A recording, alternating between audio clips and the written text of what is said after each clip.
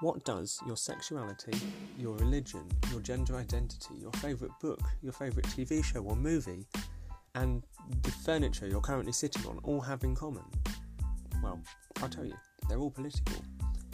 Join me and some special guests as we discuss the political nature behind our favourite music, books, TV shows, and the food that we're eating right now.